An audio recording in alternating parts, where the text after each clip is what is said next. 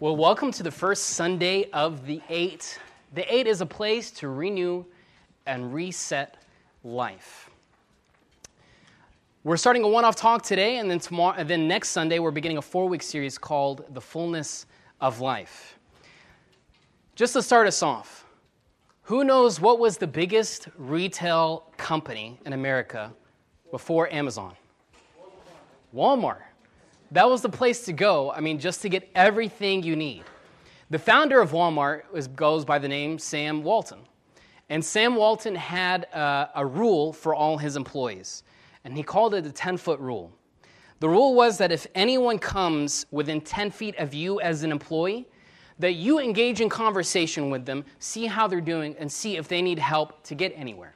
And if they say, well, I'm looking for light bulbs, I'm looking for plants, whatever it is, that you don't just say, okay, well, you're going to turn here, and then you're going to go up aisle 4B, and then it's going to be on the left, right next to whatever. That you don't do that. His rule, Sam Walton gave to all employees, is that you have to walk with them. That you tell them, hey, well, just come and see, and I'll show you where it is. And then as you're walking them to there, you explain, you talk to them and see how they're doing, how their day is going, and see if there's anything else that they need. This is a universal rule not just for Walmart, but for major organizations and in the corporate world. Like you go to a hotel, there's somebody there greeting you right there. I'll give you an example. Just Thursday, my wife and I went to go see Aladdin on Broadway. It was awesome.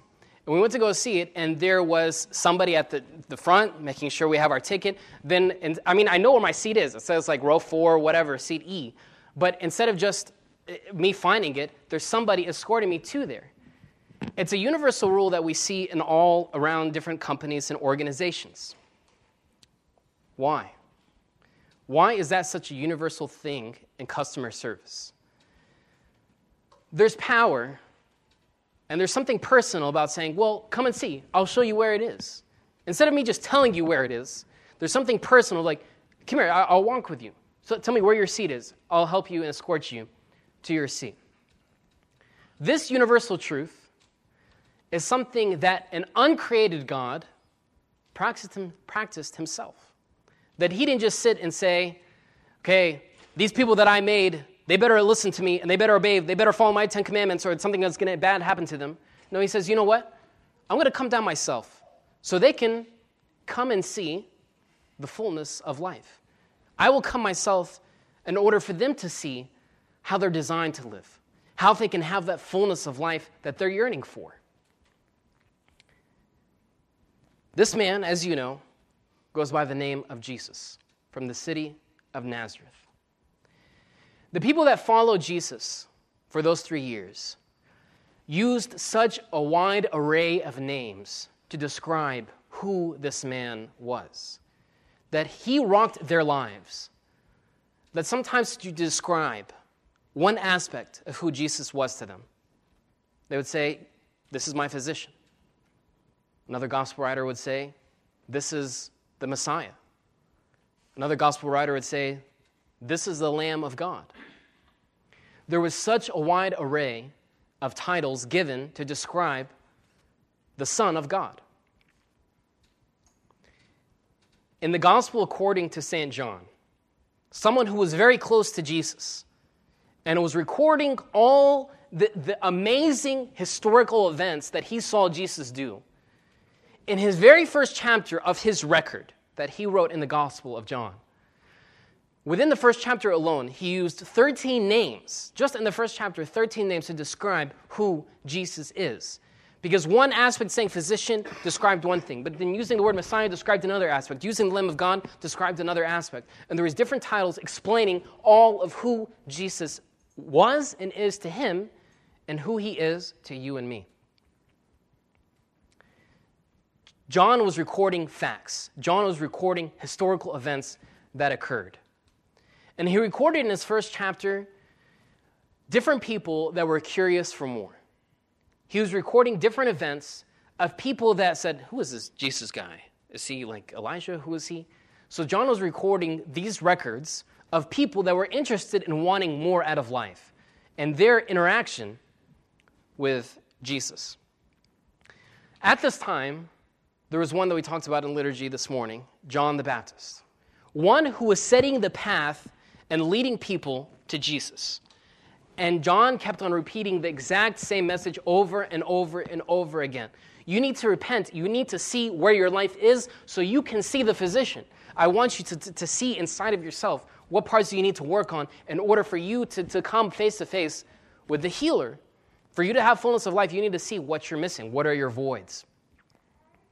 And this is the path that St. John the Baptist was setting as being a forerunner. As he was doing that, there was a gathering of people that came close to John the Baptist and started following John the Baptist, waiting for the Messiah to come. One description of St. John the Baptist's role as far as paving the way was this. His name is St. Ephrem the Syrian, which was a deacon in the 4th century. He said this about John the Baptist. It is fitting that when the light of the sun appeared, the light of the lantern should fade away. It is fitting that when the light of the sun appeared, when the light of the sun of Jesus comes, that the light of the lantern disappears.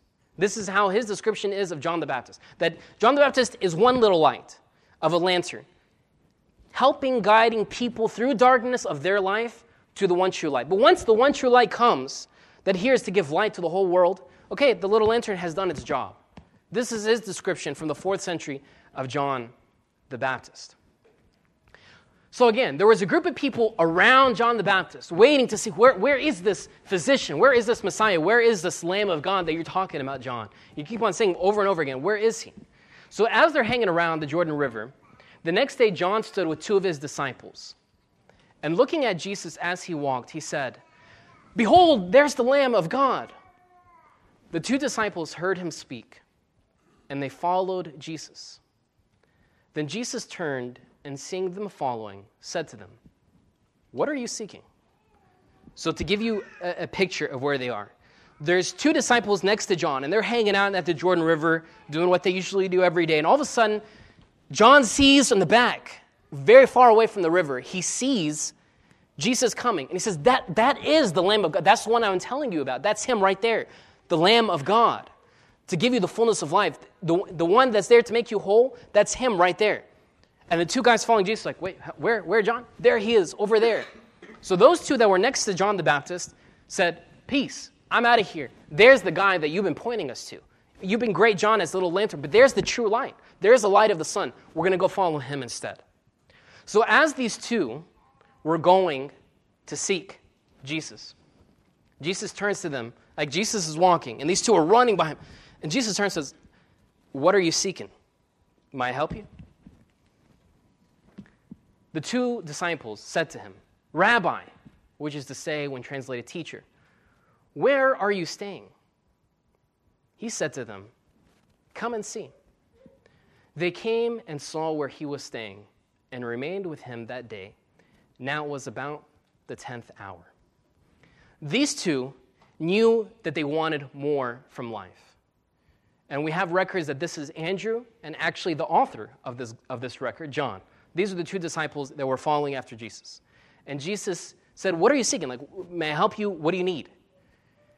They didn't just say, "Well, I had a really bad time with my boss. Like, can you zap him? Can you help me with this thing? I have an exam on Monday. Do you mind just making sure I get an A?"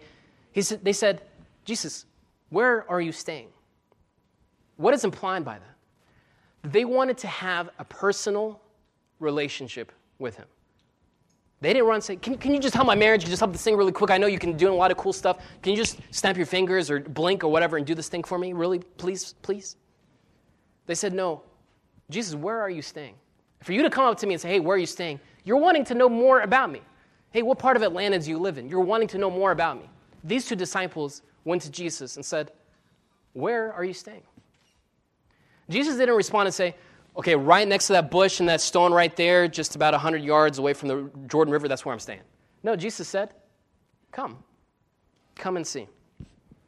Jesus is inviting them to take one step, take another. What are you seeking? Just come. I'm not going to give you just a quick answer. I know you're wanting more. You're seeking more. You're hungry for more in life. Just come. One of the 2 who heard John speak John the Baptist, and followed him was Andrew, Simon Peter's brother. He first found his own brother Simon and said to him, "Bro, we have found the Messiah," which is translated the Christ. What did Andrew? Andrew is Peter's brother.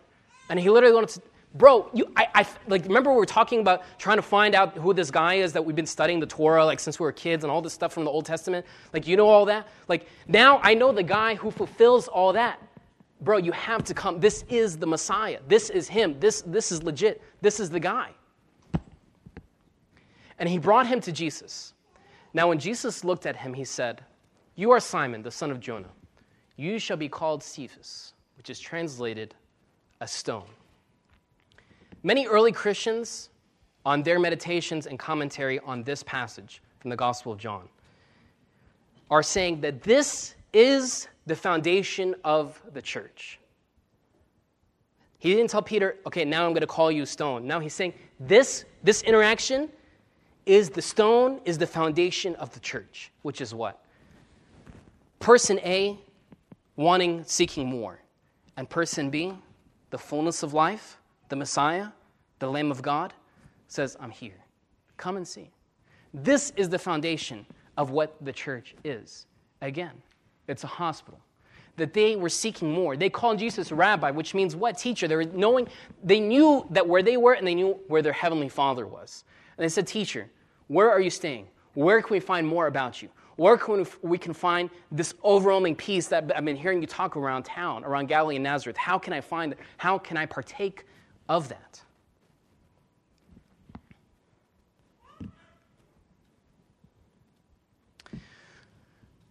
One of the beauties of the ancient faith is we celebrate the ones who followed Jesus in such a wide array of different forms.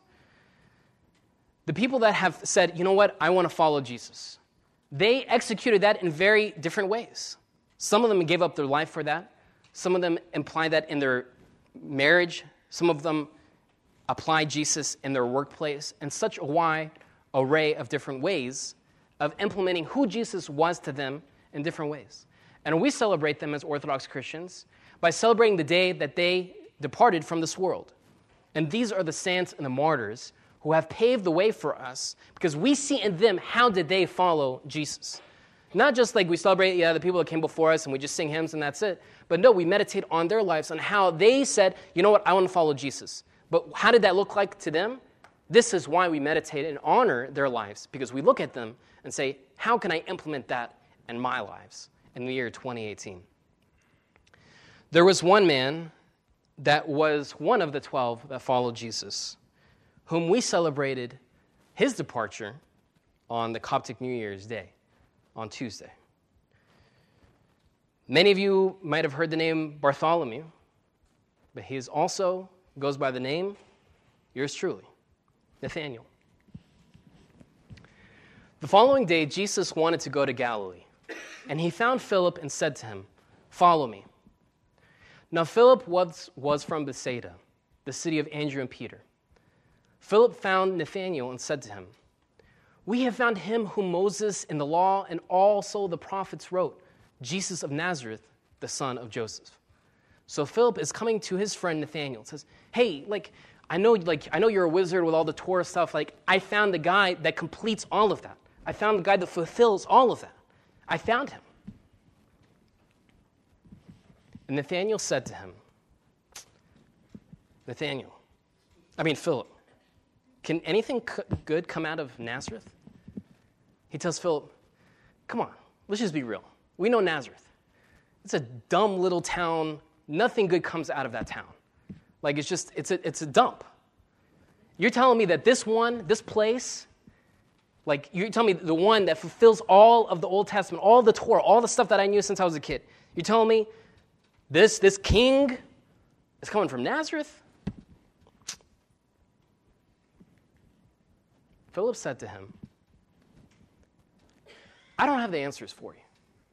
I don't know a lot of stuff. But I do know there's something unique about him. There's something different about him. There's something about him that fills a void inside of me that I never knew existed. Just come. Come and see, Nathanael. Jesus saw Nathanael coming toward him and said to him, "Behold, an Israelite indeed, in whom is no deceit." Just quickly, just to give you context of why Jesus is saying this, oral tradition, ancient tradition of our church says that Nathanael was reading Genesis 28, which is reading the story of Jacob, and Jacob having a dream of a stairwell leading to heaven and a connection between heaven and earth. And Jesus says a comment to him that describes who Jacob was. And he says to Nathanael, "Behold, an Israelite indeed."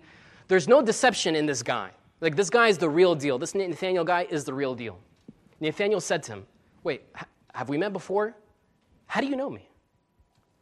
Jesus answered and said to him, "Before Philip called you, when you were under the fig tree, I saw you."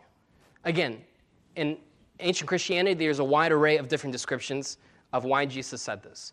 One is that Jesus knew Nathanael from he was a kid.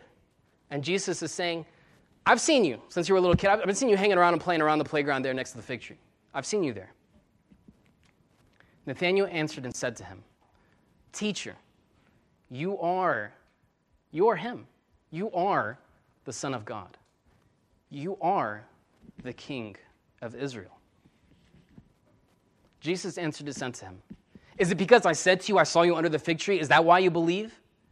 You will see greater things than these." And Jesus said to him, "Most assuredly I say to you, hereafter you shall see heaven open and the angels of God ascending and descending upon the Son of Man." What is Jesus telling him? Are you just, you're going to call me king all of a sudden just because I knew you since you were a little kid and I called you out? Is that why you're believing me now? I'm telling you, Nathanael.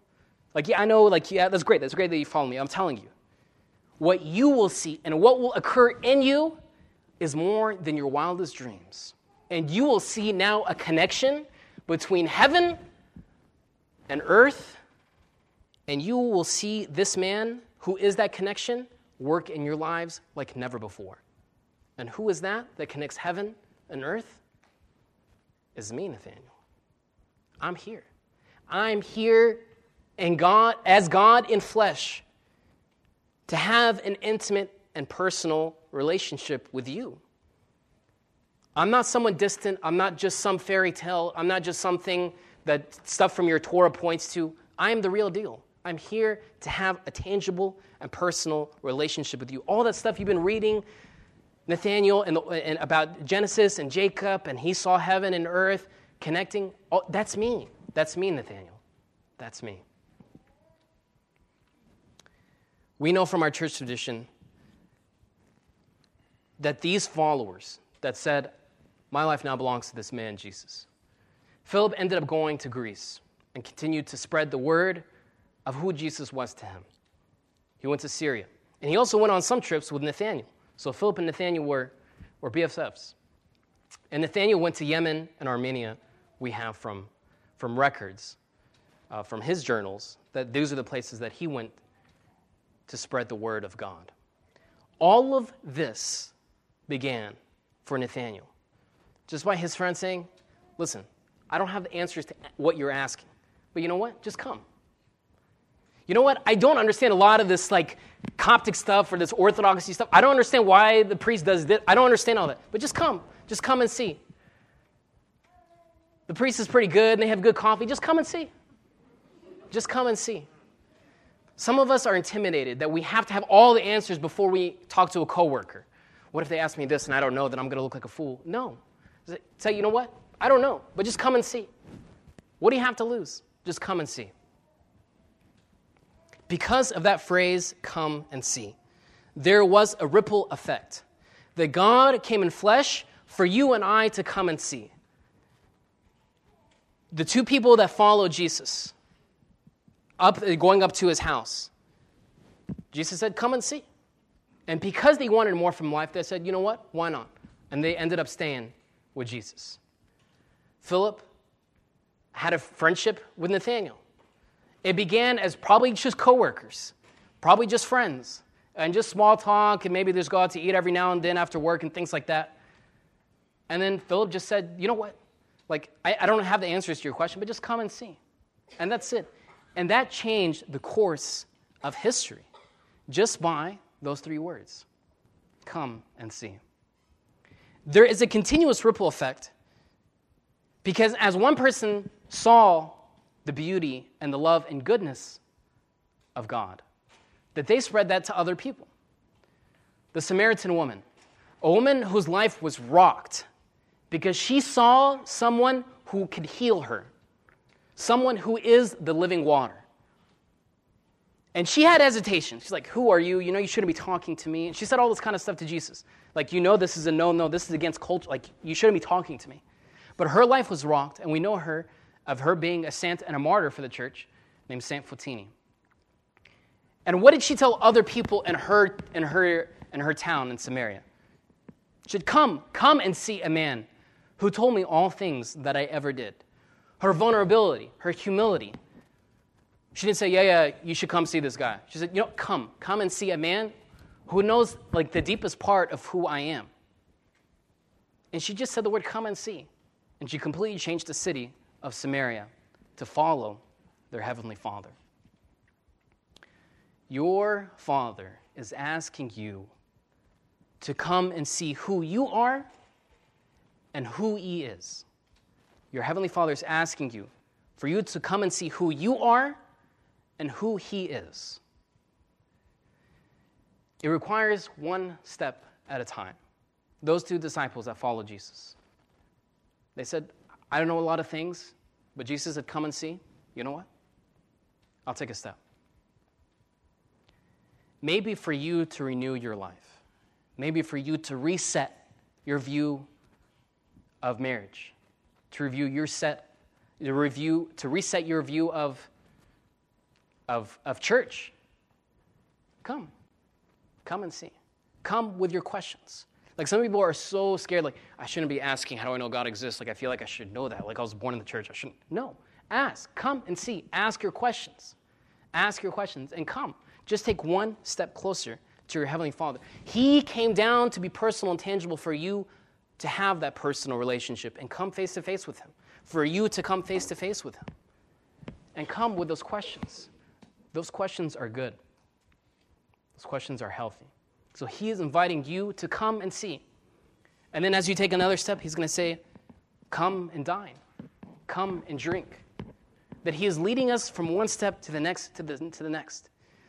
Our relationship with God is not a one and done. Oh, the Pope baptized me, I come to church every once in a while, my dad was this, I'm all set. No, it's a journey. It's a journey. I take one step at a time, that I come and see Him here. I need to come and see Him in my marriage. I need to come and see Him in this issue that I have. I need for Him to come and see this thing in my life where nobody really knows about. I need Him to come and see. I need Him to be incarnational in these different aspects of my life. That I need that personal interaction for Him to come. This is my invitation for you. This is my invitation for you, for St. Mark. This is my invitation for the 8. A place for you to come and renew and reset life.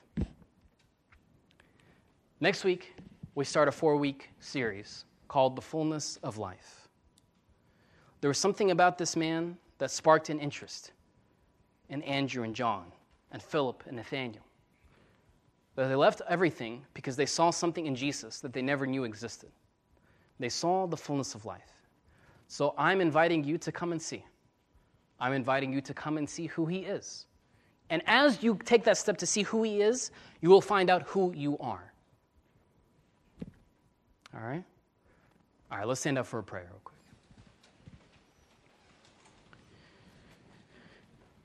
In the name of the Father, and the Son, and the Holy Spirit, one God, amen. Our Heavenly Father, there's a lot of things we do not know. A lot of things that confuse us. A lot of things that we don't have the answer to. But you are not just a God that just sent a letter and says, do this or do that and just check a checkbox. That you are desiring a relationship. That our walk towards you is experiential, as a relationship. And that you invite us to just take one step at a time. Lord, we're all here in this room, maybe at different stages, maybe at different steps on this walk towards you. But one thing is for sure, that we're all invited and asked to come and see and to take that next step. For us to come and see, for us to come and drink of you, for us to come and dine with you. This is your invitation toward us. And when we do that, we become your light and become the light in our lives, in our relationships, in our work, and for our city of Atlanta. Through the prayers of St. Mary, the Mother of God, and of all the apostles, through the prayers of St. John the Baptist and St. Nathaniel, hear us as we all pray together, saying, Our Father, who art in heaven, hallowed be thy name. Thy kingdom come, thy will be done, on earth as it is in heaven. Give us this day our daily bread, and forgive us our trespasses, as we forgive those who trespass against us.